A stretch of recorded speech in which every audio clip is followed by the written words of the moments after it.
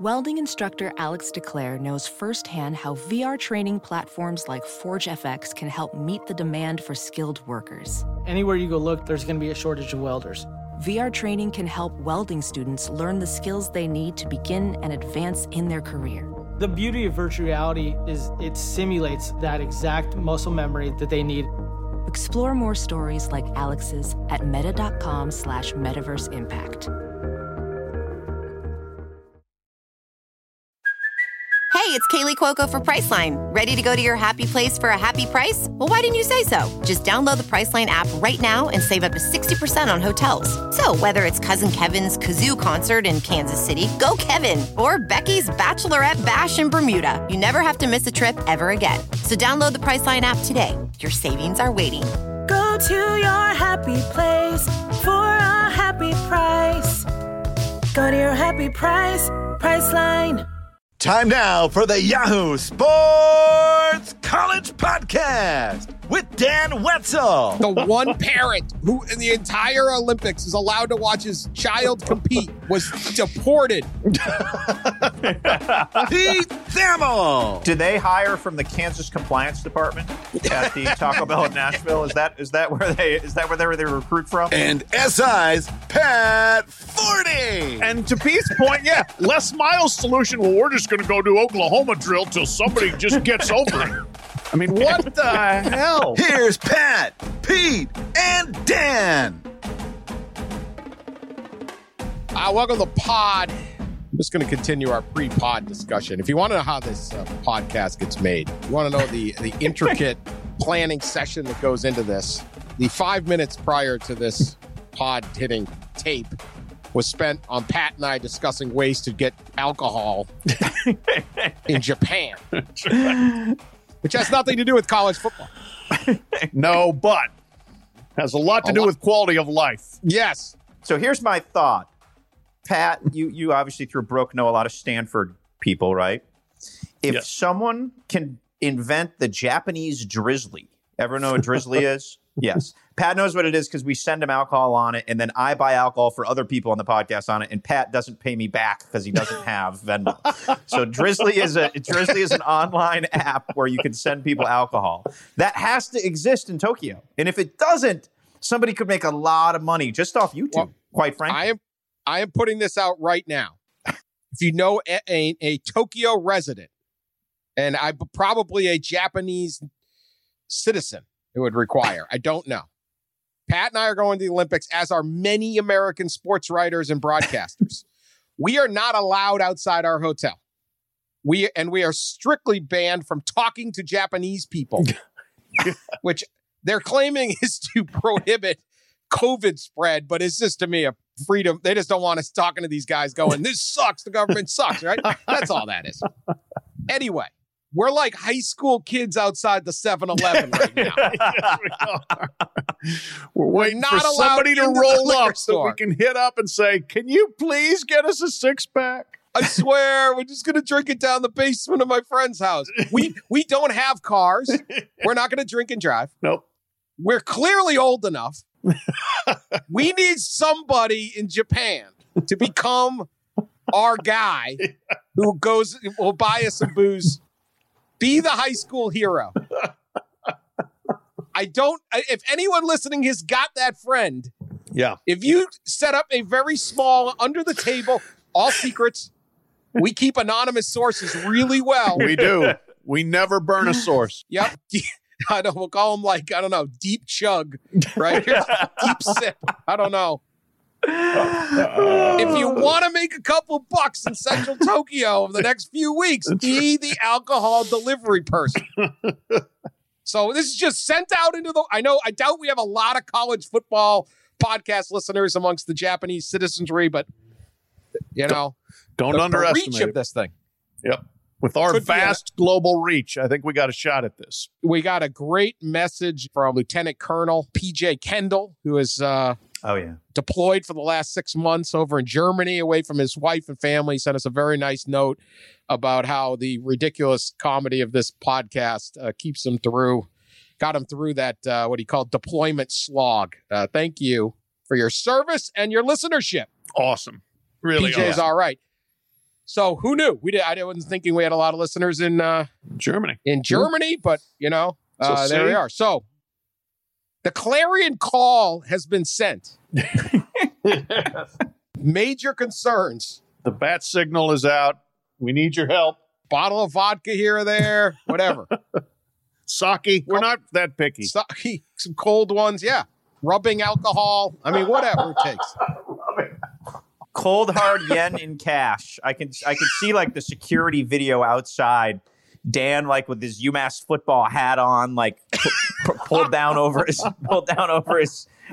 eyebrows, rips off some yen, hands it over. Would you pay in cryptocurrency? If I had any, I would. If I have to. See, that's why, I will pay cold hard yen because I don't have any Venmo or any of that action. So, Big 12 Media Days. Big 12 later media this week. days. July 14th and 15th. Dallas, right? I assume it's in Dallas. Is it Frisco? Is it at the Star? They're at the Star. I went 2 years ago. Oh, Frisco. I went the first year it was there. Yeah. They're at it's a pretty cool setup. Cool setup. It really actually is. Yeah. Neat area. Everything's right there. So, yeah. No, it was a great idea to move that there and like it actually give it a little splash, but also a real football flavor. And the facility works. It's actually good. And, I mean, generally speaking, the media, we can complain about anything at media days, but that one I actually like. Jesse Newell of the Kansas City Star wrote a rather amazing story, reported a story about Kansas. I got to say, when I thought we were going to do Big 12 talk today, I did not expect a lot of Kansas talk. But since we are all about scandal and controversy and secret documents and payouts, we're going to start there, and then we'll get to the actual football. But this was in the Kansas City Star. Caperton Humphrey, who was a one-time walk-on who turned out to be a scholarship fullback for Kansas. He hails from West Virginia under Les Miles' reign. He basically got into a dispute with some teammates. Defensive lineman is all that's really said. You got to kind of read the whole story, but there's numerous confrontations, including the guys kind of coming into his apartment and basically threatening him, according to Humphrey. There's some lug nuts on his car that may or may not have been loosened, which is ridiculous. There was a lot of like Les Miles saying, well, let's resolve this in practice. Just like beating the hell out of each other in practice. Like, okay, that's great.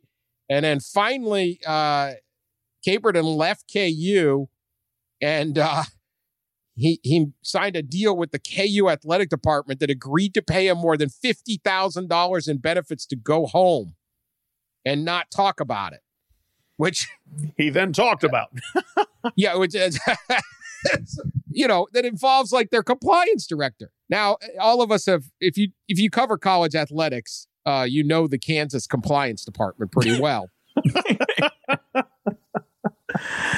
The Scarecrow from The Wizard of Oz? Is that the Kansas? No, that would actually be too disruptive. We're not looking to talk about your Kansas compliance, but you just keep coming up. You do.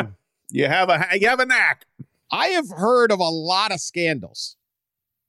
I have covered a lot of scandals. I've never heard of the secret payment scandal to go away and don't tell on the defensive line of a horrible football team. This isn't like we're protecting the 2019 Clemson defensive line here.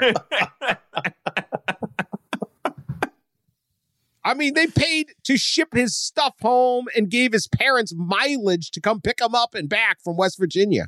Crazy story. I don't even know how to get into all the details. Pete, your thoughts on this thing? I guess my overarching thought is like this could only happen at a place whose coach is embroiled in a significant federal investigation or periphery of a federal investigation and NCAA issues and decides to give him a lifetime contract.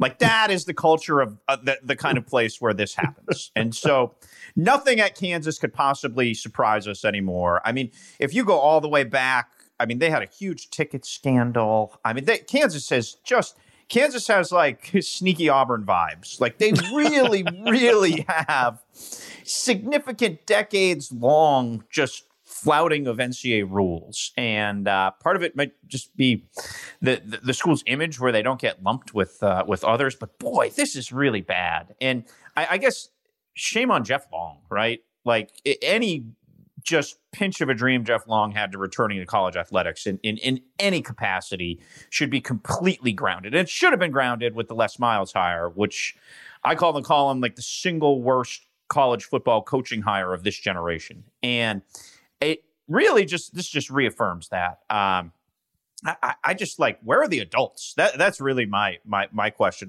It's like, where are the adults? Like, I mean, we all knew Les Miles was out of it and he should have never returned to be a Division I head coach. But my God, like, just, you want to talk about like asleep at the wheel, just unknowing, just like he was like a cartoon character inserted in a head coach's office.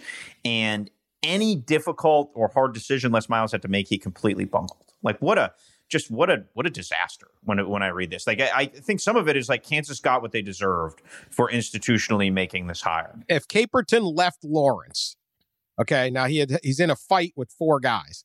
He could take KU online classes in West Virginia, and if he and his family agreed not to talk about his experience with the football team, he would continue to get paid his tuition and monthly stipend money from spring 2019 through the expected graduation date of May 2020. It's unbelievable. They're paying him hush money. Yes, he doesn't get the stipend because he's not on the football team. Right. And you wonder, I mean, this is the athletic department itself is paying a kid to not play. No wonder many people in the athletic department pay kids to play. You think? That's like, to me, that's where this thing like really kind of like goes to the next level. It's, as Dan said first, this is a pretty extraordinary scandal because this is a within the team feud that they cannot resolve. And so the solution becomes for the compliance director, the guy that's in charge of making sure people follow the rules, comes up with a plan for a hush money payoff so the guy will go away who's being bullied. I mean, it's like, what? And to Pete's point, yeah, Les Miles' solution, well, we're just going to go do Oklahoma drill till somebody just gets over it. I mean, what the hell? And this is, again, the school that has just been absolutely dragged through 9 layers of deserved mud over the SDNY scandal and the investigation into the football program that the school basically ginned up so that they could get away with not paying David Beatty the severance pay for getting rid of him. It's like they just keep one-upping themselves. It's amazing. Who do you think laughed harder at the story, David Beatty and his lawyers or TJ Gassnola and his lawyers? All of them, all the above. Yeah, fair. When you do these stories about Kansas, they act like so aghast at the concept that like, you know, we would never, ever let TJ Gassnola know who we're recruiting. What he said under oath is total. Really? How about your compliance directors paying a kid to go away because your head coach can't stop a fight on the team? Yeah. I don't know who's right or wrong about the fight of the team. Fights on teams happen. Yeah. Every team. Yes. What the, like, of course you guys do this stuff. Yeah. They're going to sue Jim Gatto for an extra $1 million. I think that'll be their solution.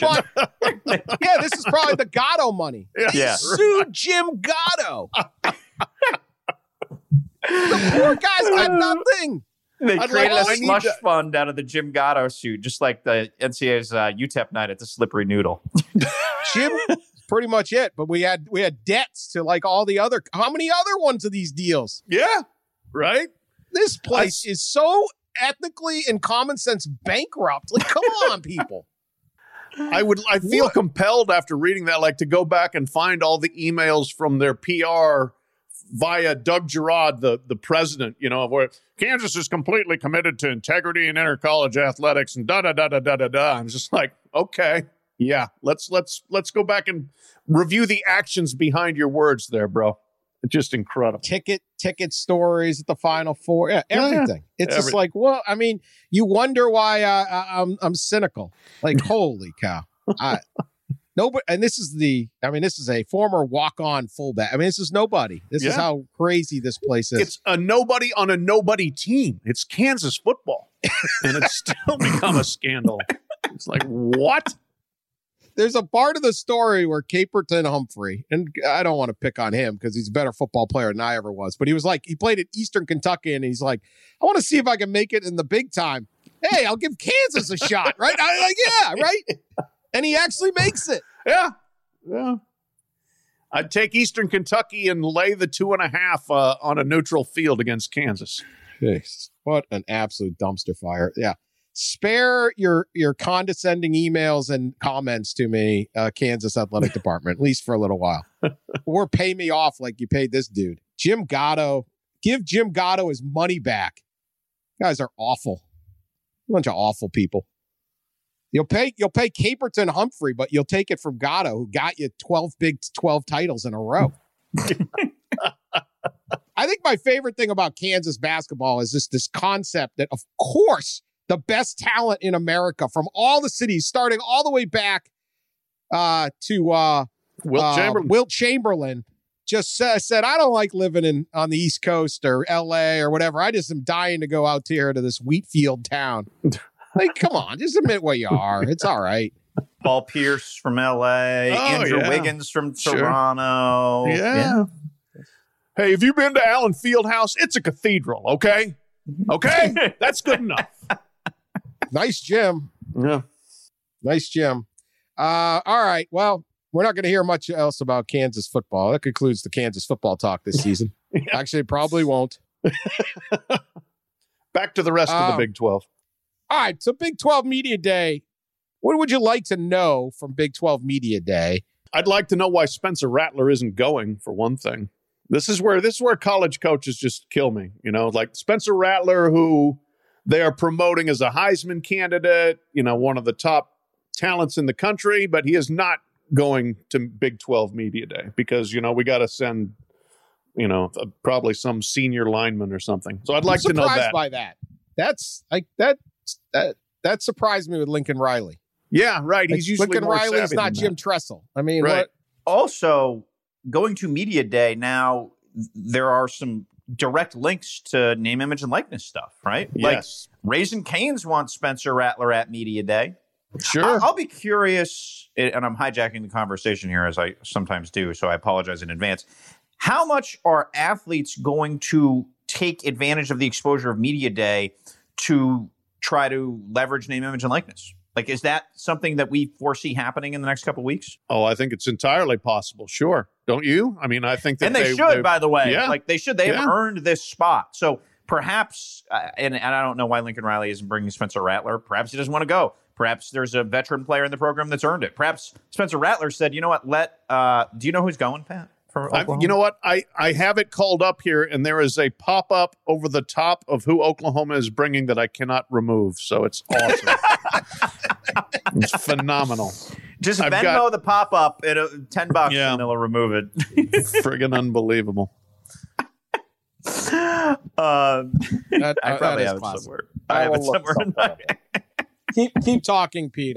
So it'll be interesting to see if, like, these players who for decades and decades were brought to Media Day to be propped up and say nice things start to all of a sudden use the opportunities presented by hundreds of assembled media coming to talk to them to try to promote their own brands, things. Do leagues not allow that to happen? Like, we're sort of entering like a interesting new world here, and the Big 12 is going to be the experiment, if you will. Like, does Breece Hall, I assume Breece Hall and Brock Purdy are going, right?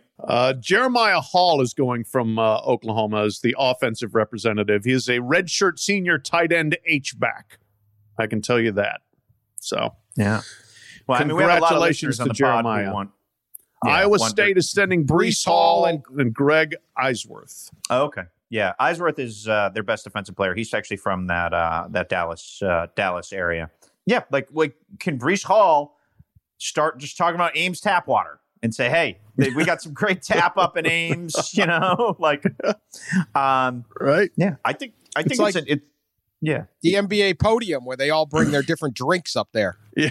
right? One guy's got Powerade, next guy's got Gatorade, right? No, I think that's going to be a real situation for them to try to navigate, because there's no doubt about it that the companies that are endorsing those players are going to say, hey, yeah, anything you can do to get us out there, Or NASCAR, post-race NASCAR, right? Sure. Hey, the Ford 500 Raising Cane did a great job today.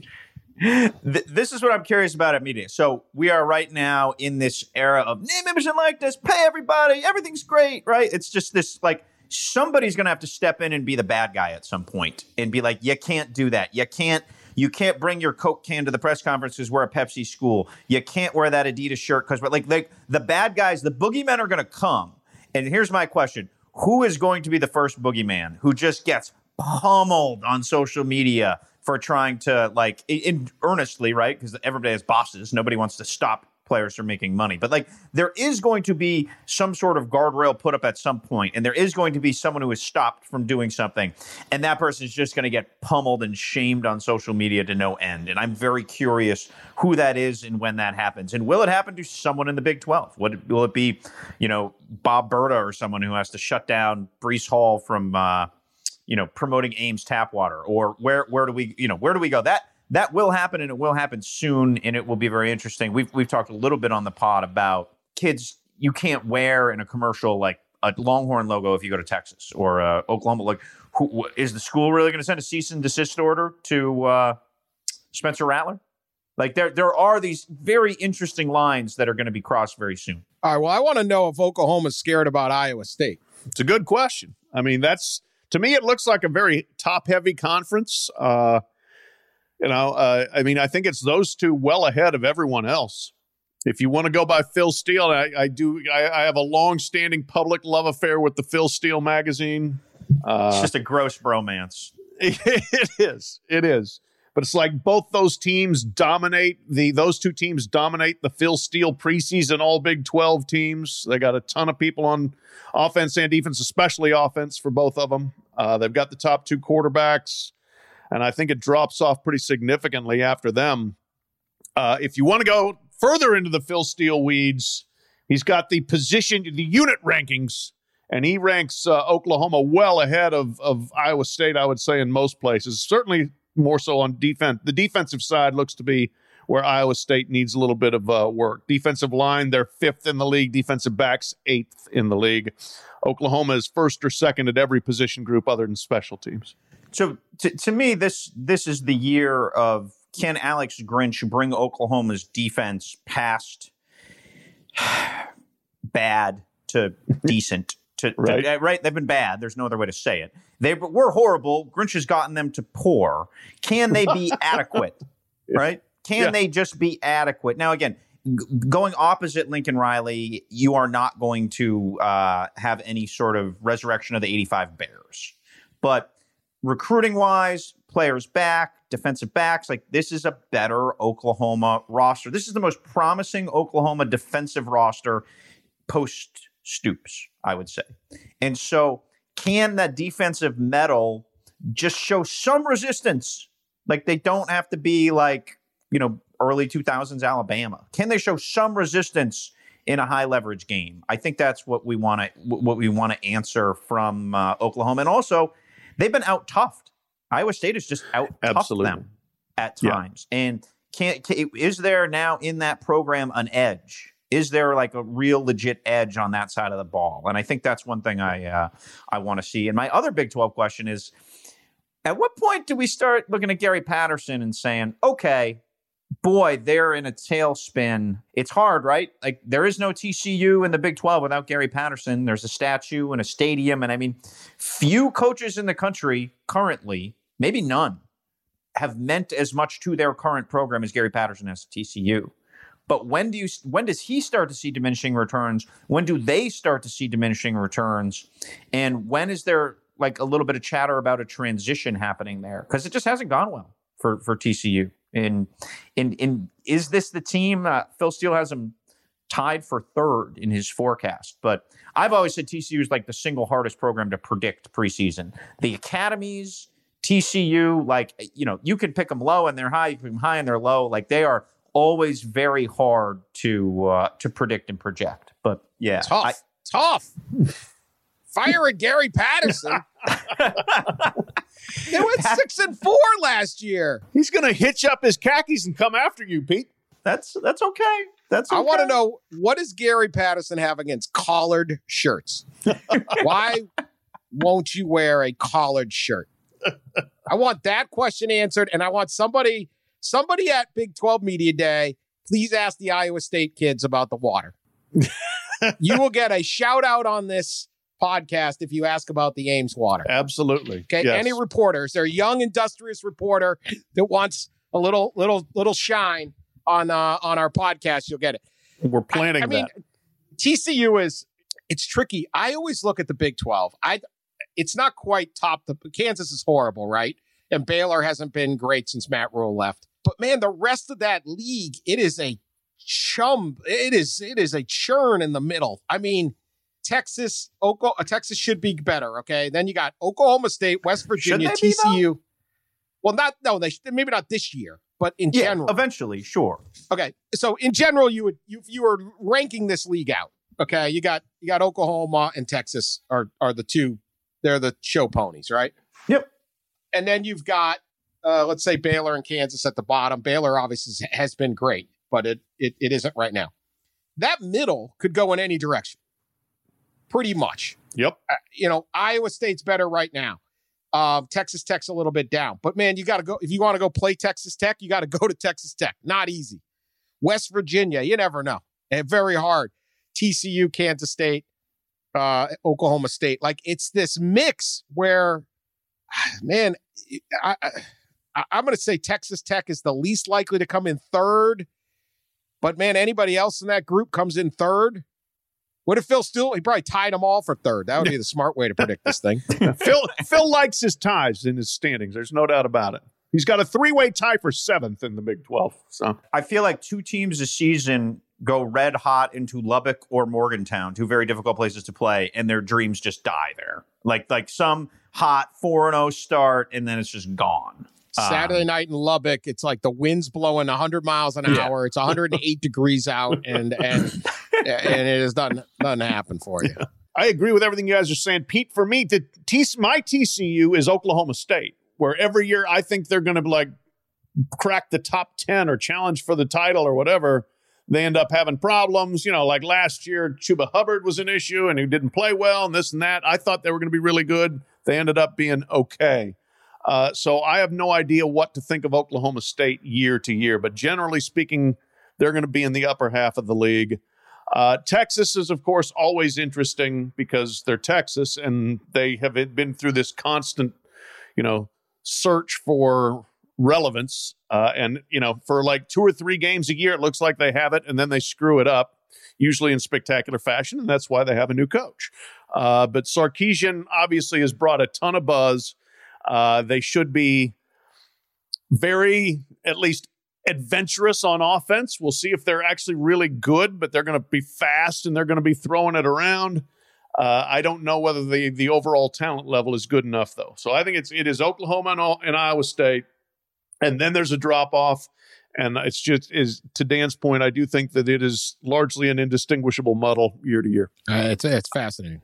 I'm excited to see Bijan Robinson this year. I think the one of the fatal flaws of the Tom Herman era was they did not let him rip sooner last year.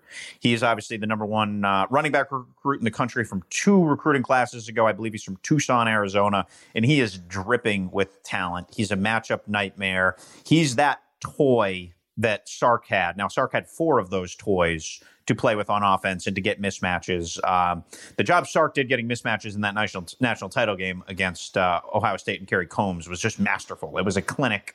I don't see a whole lot of talent at wide receiver at Texas. I certainly don't see a whole lot of production. I'm sure those guys had big stars by their names, but I really feel like offensive line and wide receiver are deficiencies in that program right now, and those are difficult things to overcome. Hudson Card, I think, eventually will be a big-time starting quarterback, but he's new. Casey Thompson really showed some promise. I mean, he was lights out in the bowl game for Texas. They do have a decent room there, but I feel like defensively, they've just been pretty pedestrian, and I don't see that changing at all.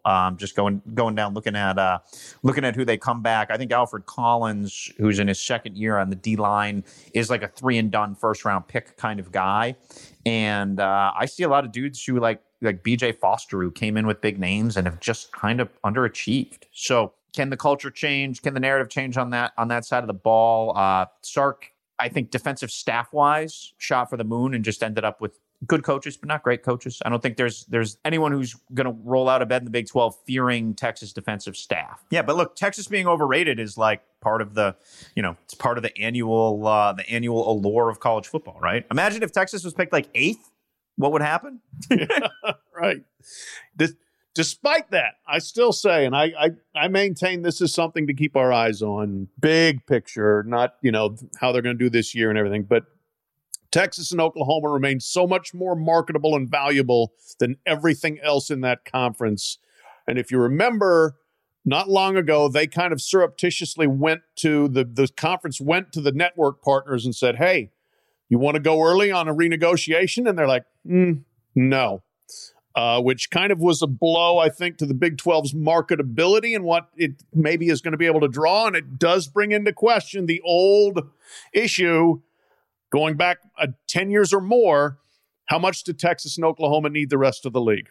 And do they possibly get the wandering eye again? I'm not saying it's going to happen, but it's certainly out there on the horizon as long as there's some uncertainty about the league broadcast deal. I think realignment-wise, the most interesting thing as we enter this new paradigm is the notion of like the Big 12 going to pick up Cincinnati or UCF because cable boxes, inventory, that stuff's gone, man. That stuff's gone and it's not coming back.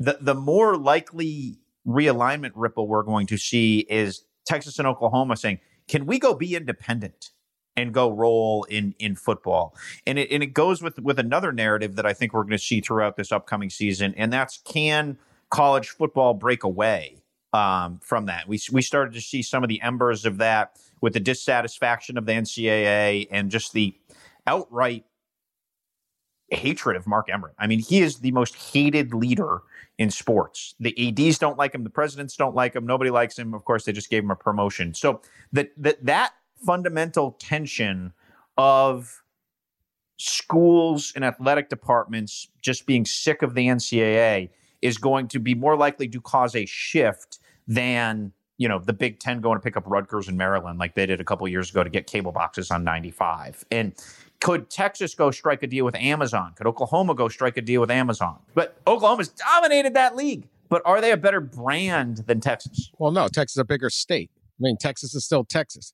I agree with that. I mean, I've said all along when they started expanding these leagues, particularly the Big Ten, when they were like, well, we need cable boxes. Well, what happens when basic cable's done? Yeah. Which is happening really quickly. Then you sit there and go, well, I don't need that state anymore. And I agree with you. You sit back and go, what am I doing? Why am I sharing? I think we're a long way away from that. The Texas over-under on wins right now is 8. Here's the thing. It was Sark. We will see right away. If Sark has a big impact, it's going to be a great year. But they start with Louisiana.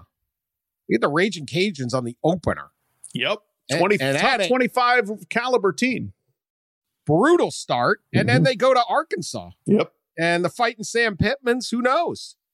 And so, if there is an immediate impact and these guys are 2-0 and they got Rice and Texas, they could go into the Red River, 5-0 and in the top 10. Don't just hand them that TCU game. Boy, his Gary Patterson. There's no easing into this one. No dipping your toe into this one. So it's going to be very, very interesting to watch Texas at the beginning of the season. Texas is back. We could get that narrative very quickly, or we could crush it very quickly. That's right. I like that. That's a hell of a game for those two. Louisiana, Raging Cajuns, and Arkansas. Like, there's practically nothing those two schools would like to do more than beat Texas. Absolutely. Yeah. I guess UL would like to beat LSU more, but Arkansas, they always obsess about Texas. Oh, yeah. Going back 70 years. So right. And Louisiana, just like all those Sun Belt teams and MAC teams, have like 36 returning starters, right? Like, I feel like every team outside the Power Five brings everyone who's ever started the past decade back. All right, let's do quickly the Bet MGM over-unders on each team. Over-under wins. Kansas is a solid 1.5. They get South Dakota right off the bat. I think they were a 1 earlier. Didn't we do this earlier? They were a 1. Now they're up to 1.5. So if they beat South Dakota, they beat anyone else. They got Coastal Carolina and Duke both on the road in the non-con. I'm going under. 1.5, I'm going under. Yeah, I think that's a 1-win team. Even with Lance Leipold, who I think we all agree is a really good, they will be instantly better at just a lot of the fundamentals of football than they have been. It doesn't matter, though. They have terrible talent. There's a complete loser mentality in the program, and I think that they will be fortunate to win one game. I think I picked Kansas to go 0 earlier this year. We did this. Look, when you're paying guys who don't play for you instead of recruits to come, the program sucks. Doing it wrong. All right, Pete, I'll give you this one. Texas Tech, 4.5. Their schedule, I'll give you their non-con is FIU. Oh, Stephen F. Austin and Houston. I'm sorry. They were behind the thing. They open with Houston, and then they get Stephen F. and FIU. Man, that's tough. Because they're going to beat Kansas, and they're going to beat somebody else in the league. So you get... That gets you 4. You know, I'm going to take the over. Tyler Shaw's their quarterback, the Oregon transfer now. What Matt Wells has done offensively in the past has taken a few years to build up. They're sort of a tempo air raid situation, and I think that considering how dreadful Houston's been, and they have been dreadful. Now, they're supposed to be better. They have 2 All-American corners. Stephen F. Austin's not great. FIU's not great. And then just the rest of the flotsam and jetsam in the Big 12. You have at Kansas when Kansas State comes to your place. You also get to host Oklahoma State, Iowa State. You go to Baylor. I think you can scrape 5 out of that. All right. Pat, Baylor, 5.5. Non-con is at Texas State. That's a classic. San Marcos is rocking. Texas Southern and BYU coming to Waco. Yeah, I think the rebuild is going to be pretty slow and laborious. They were definitely last year was kind of that low ebb where they were replacing a lot of people, including their coach. Aranda's learning on the job as a first-year head coach. Offensively, I think they were pretty dreadful. I expect them to be improved. You said the number's 4.5? 5.5. 5.5. Oh, I don't know about that. They could start 3-0, but can you eke 2 more wins out of this thing? I'm not sure. I'm going to take the under. I'm going to say they max out at 5-7. Pete, Kansas State, 5.5. They get this great game where everyone's already complaining. They're playing Stanford in Arlington at the AT&T Stadium with an 11 a.m. kick. That ought to attract about 6,000 people. I guess maybe a bunch of K-State fans will come. 11 a.m. kick at Jerry World for K-State and Stanford. But then they get Southern Illinois and they play Nevada, both in Manhattan. I'm going to take the under. I think Nevada beats them in Manhattan. I'm heavy on the Nevada train this year. They're one of those quintessential mid-majors that brings everybody back. God bless Skylar Thompson in his 11th year of eligibility. I think he succeeded Michael Bishop as Kansas State's quarterback, but I don't feel like K-State is quite there yet, especially on the defensive side of the ball. All right, Pat, West Virginia, 6.5. The non-conference is at Maryland. They get the LIU Sharks. What is that? I'm glad you supplied the nickname because I didn't know it. I didn't know LIU played football. So, what is LIU? Long Island? Yeah. Okay. LIU Brooklyn? I guess. LIU somebody. A shark swims in Brooklyn. What the? I gotta look this up. LIU. You talk it up. They also play Virginia Tech in Morgantown. This is the craziest non-con buy in a while. I'm looking this up. You tell me how good West Virginia is going to be. Yeah, you know what? I mean, the non-con is difficult. I mean, at Maryland, they are not great, but they have talent. They have recruited well. Virginia Tech, not easy. So 6.5 sounds like a lot, but I think West Virginia is going to be pretty good. I think they're going to improve in a lot of areas. I look at them and see if they can run the daggone ball. So far under Neil Brown, they have not really been able to do that. And I know he's a spread it and throw it guy, but you got to be able to run it some. Letty Brown is a really good back. And I think if they can kind of ride him, they got, returning quarterback. They've got some receivers. I think they've got a chance to rise up and be that third best or fourth best team in the league. So I'm going to say, let's say they go 2-1 non-con, Oklahoma 2-2, 3-2, 4-2. I'm going to give them 5-2, 5-3, 6-3. So, yeah, they're going over. I'm going over with the Mountaineers. All right, the Long Island. It's not the Long Island Brooklyn campus. Okay. It's in Brookville. I was like, they play football at this school, which is also called Long Island Post. I'm confused at the entire situation. They're called the Sharks. Let's see how they did last year. They didn't used to be CW Post, did they? Maybe. They went 10-1 a couple years ago. They play in the Northeast 10. They were 2-2 last year. They beat Bryant and LIU Merrimack. Post they used to be CW Post and Duquesne. Okay. They play at Bethpage Federal Credit Union, 6,000 capacity. They just expanded it to 6,000. What the hell it was before? Yeah. So they're playing at Miami, Ohio this year. They also play at Toledo in 2022 and at Ohio in 2023. Hey, here's your fact on LIU Post, okay? The campus is named after breakfast cereal inventor Charles William Post. Post cereals? How about that? Yeah. Great American. Yeah. If you're following the All-American, and we're coming up on the season finale next Monday, which I'm going to miss because I'm on a plane with Pat Forty. Though not too close to him. State title game between Beverly and South Crenshaw. Spoilers. Spencer James, our favorite wide receiver, who was once recruited by Chip Kelly, now his only scholarship offer is at Toledo State. This is what it's called, Toledo State, which doesn't exist, except as a penitentiary, perhaps. It's very confusing. Why not just use Toledo? I don't understand any of it. Anyway, we're going to see where Spencer has not made his college decision yet, but that currently has one scholarship offer from Toledo State. It just sounds awful. Anyway, I don't know where we are, but the LIU Sharks, UMass needs to schedule these guys. They do. Give them a chance to win. UMass announced they can have full capacity at McGuirk Alumni Stadium. You can. That's precious. Sure. It's very cute. Very cute. Yeah. Social distancing, never a problem. I think BC actually goes to UMass this year. So UMass used to play at the Patriots Stadium in Foxborough, which is nowhere near UMass. You'd be insane to drive from Amherst to Foxborough to watch a college football game. But yes, I believe the Boston College Eagles will be going to McGuirk Alumni Stadium early in September. Then they will sell that one out, I bet. All right. Oklahoma State is next. We'll go to Pete. 7.5 for the Pokes.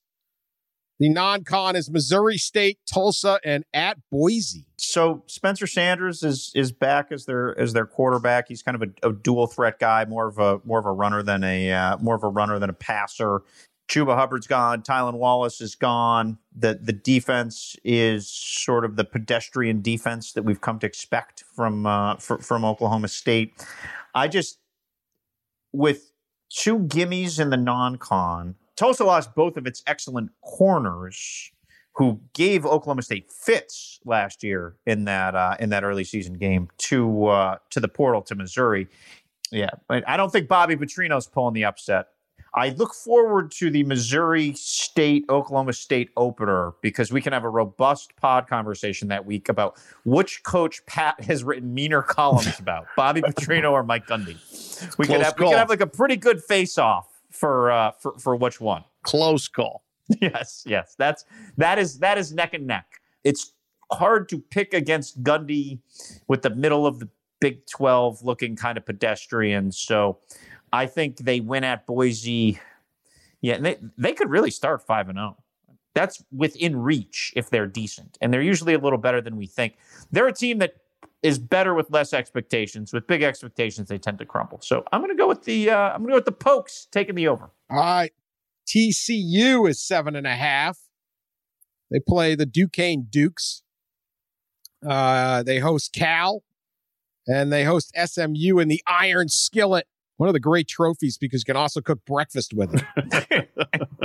Who doesn't love a good breakfast skillet? Yeah, I think I'm going to share Pete's general pessimism on the program arc for the Horned Frogs. I mean, I'll tell you this. If they don't bounce back and be really competitive, then, yeah, it's time to be concerned because they've got almost everybody back who matters. They lose a couple of big guys on defense, but everybody on offense is back, 8 guys on defense, and they open with 4 straight home games. Duquesne, Cal, SMU, as you said, and then Texas. Now, SMU, I think, is going to be very good again. I think SMU is a program that's really on the rise. Texas, we'll see. But I just, even with that 4-game home game start, I think that I'm looking at the under. What's the number again? 7.5. Okay, yeah. No, I'm definitely on the under there. I think that they are at best a 7-5 team.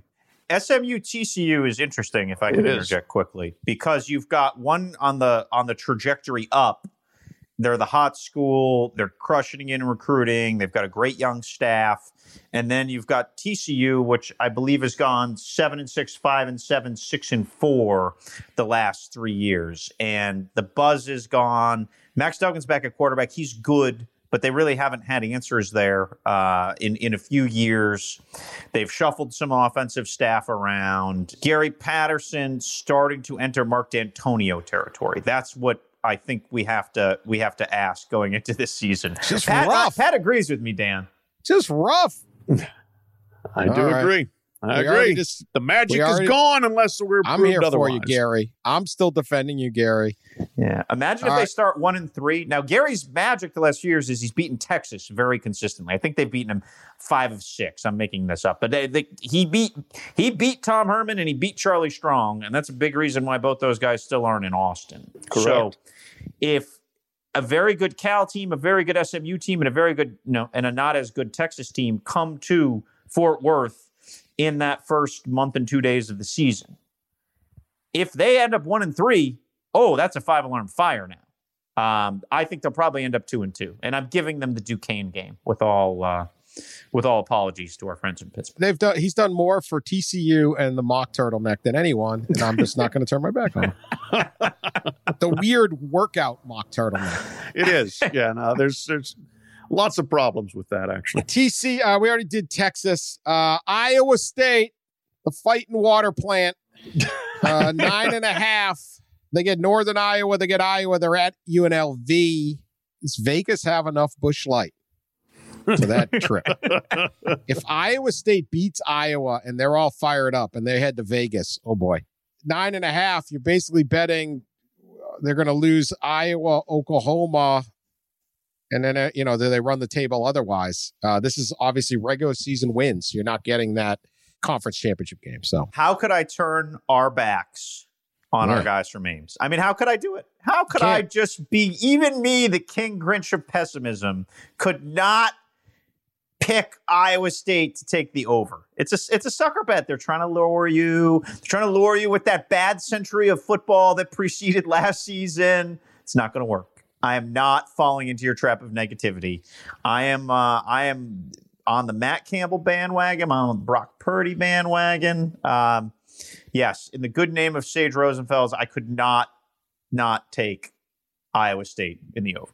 Got to take the over, and then the best business in the world to own is, so they got Iowa on the 11th of September, and then at UNLV on the 18th, alcohol rehab facility of Ames on the 19th.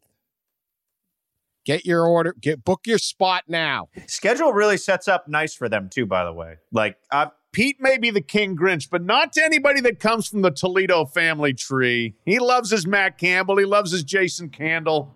I knew he was taking the over with the Clones there, despite the fact that they have started the season very poorly the last 3 years. They got to show me something right out of the gate. They got to beat Northern Iowa and Iowa. Well, if they do, it sets up perfect for them. I mean, it is, if they beat Iowa, I'm gonna give them Northern Iowa. If they beat Iowa, it's they go to Manhattan on October 16th undefeated, and they're kind of rolling. They're rolling from there. So no, and the schedule sets up at Oklahoma. Obviously, is a swing game November 20th. They're not afraid to go to Norman. That's the thing about those. Like they're that. Yes. So I could not dump some warm Busch Light on our Ames fantasy.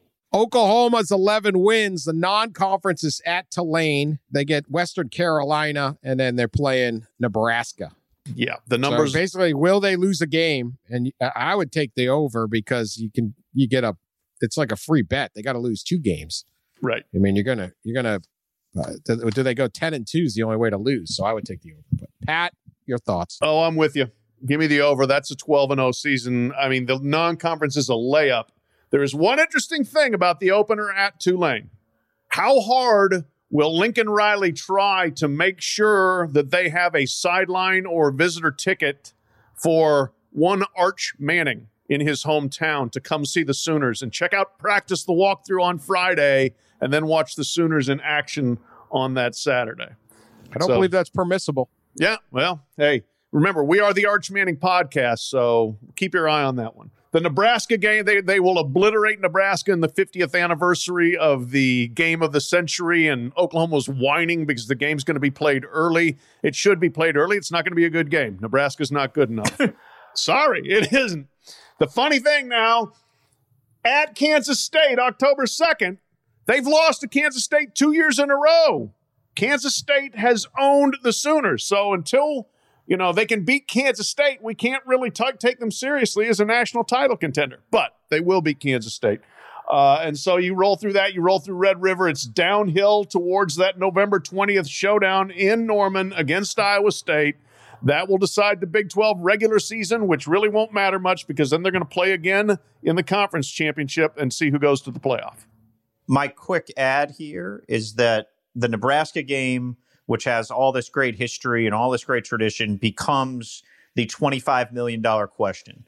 Do they de-pant Scott Frost so badly and boldly that Nebraska and whoever their new AD is, and I do think they're going to end up with some sort of internal muddle. They've taken their big swings at AD candidates and missed, and it looks like now it's going to be Trev Alberts, the volleyball coach, an interim. Yes, Pat, you could see the video of what Pat is doing right now. Nebraska's doubling down on Nebraska. They said, you know what? It can't get any worse. We've lost our 401k playing 3-card Monty. Let's just go play blackjack.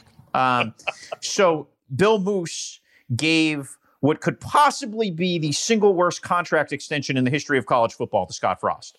The single most short-sighted. There was no market for Scott Frost. None.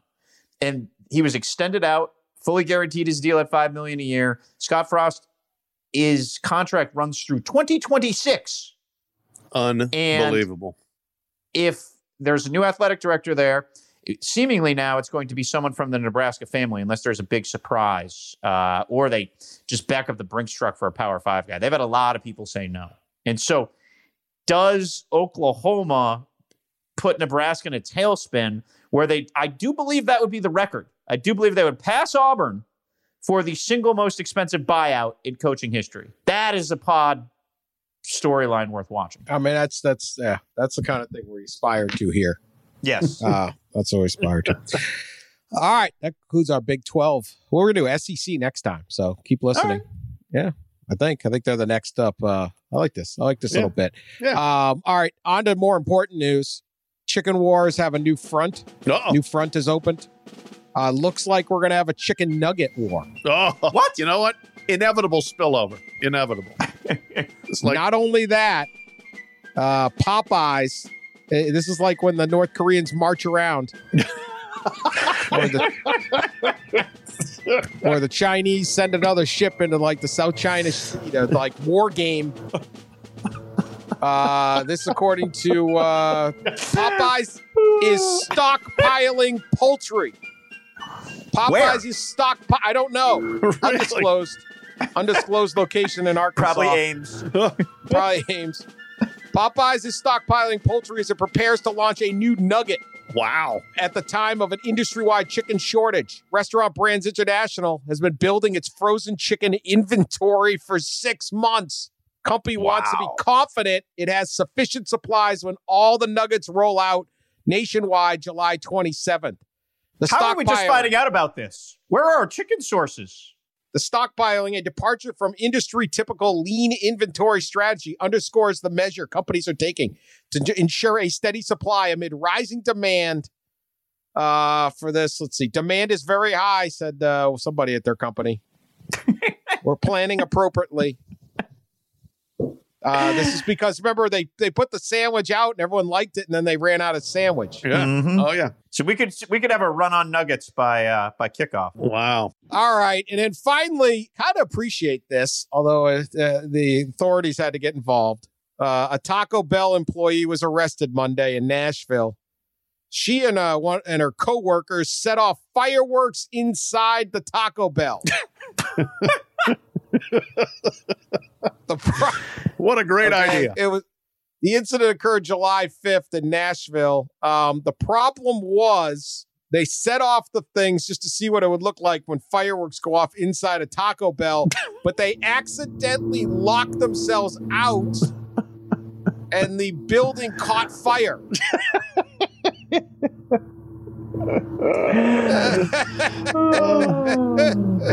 Now, they didn't admit it, but then the surveillance footage showed they just claimed it was a fire. They locked the doors to the dining room to keep customers from entering the business. Then they ran around inside the store with the fireworks. Then they all went into the men's bathroom. Employees are seen using their cell phones to record the trash can from outside the restaurant. But then they realized they locked themselves out of the restaurant. They tried unsuccessfully to get back in, and then they had to call 911. Did they hire from the Kansas Compliance Department at the Taco Bell in Nashville? Is that where they recruit from? I kind of feel for these guys. It's like they're making tacos on July 4th, July 5th weekend. Like, go to a cookout. You got to have your Mexi melt right now. So for a little bit of fun, they set off some fireworks in a garbage can, and it just all breaks bad.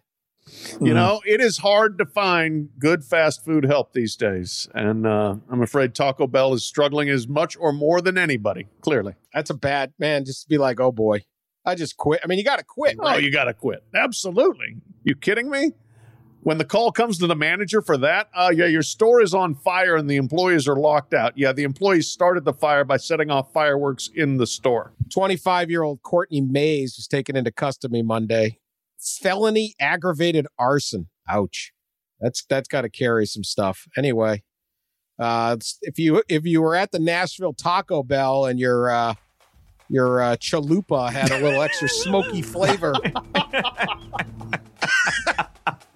you know why. Because meat has a little smokiness to it.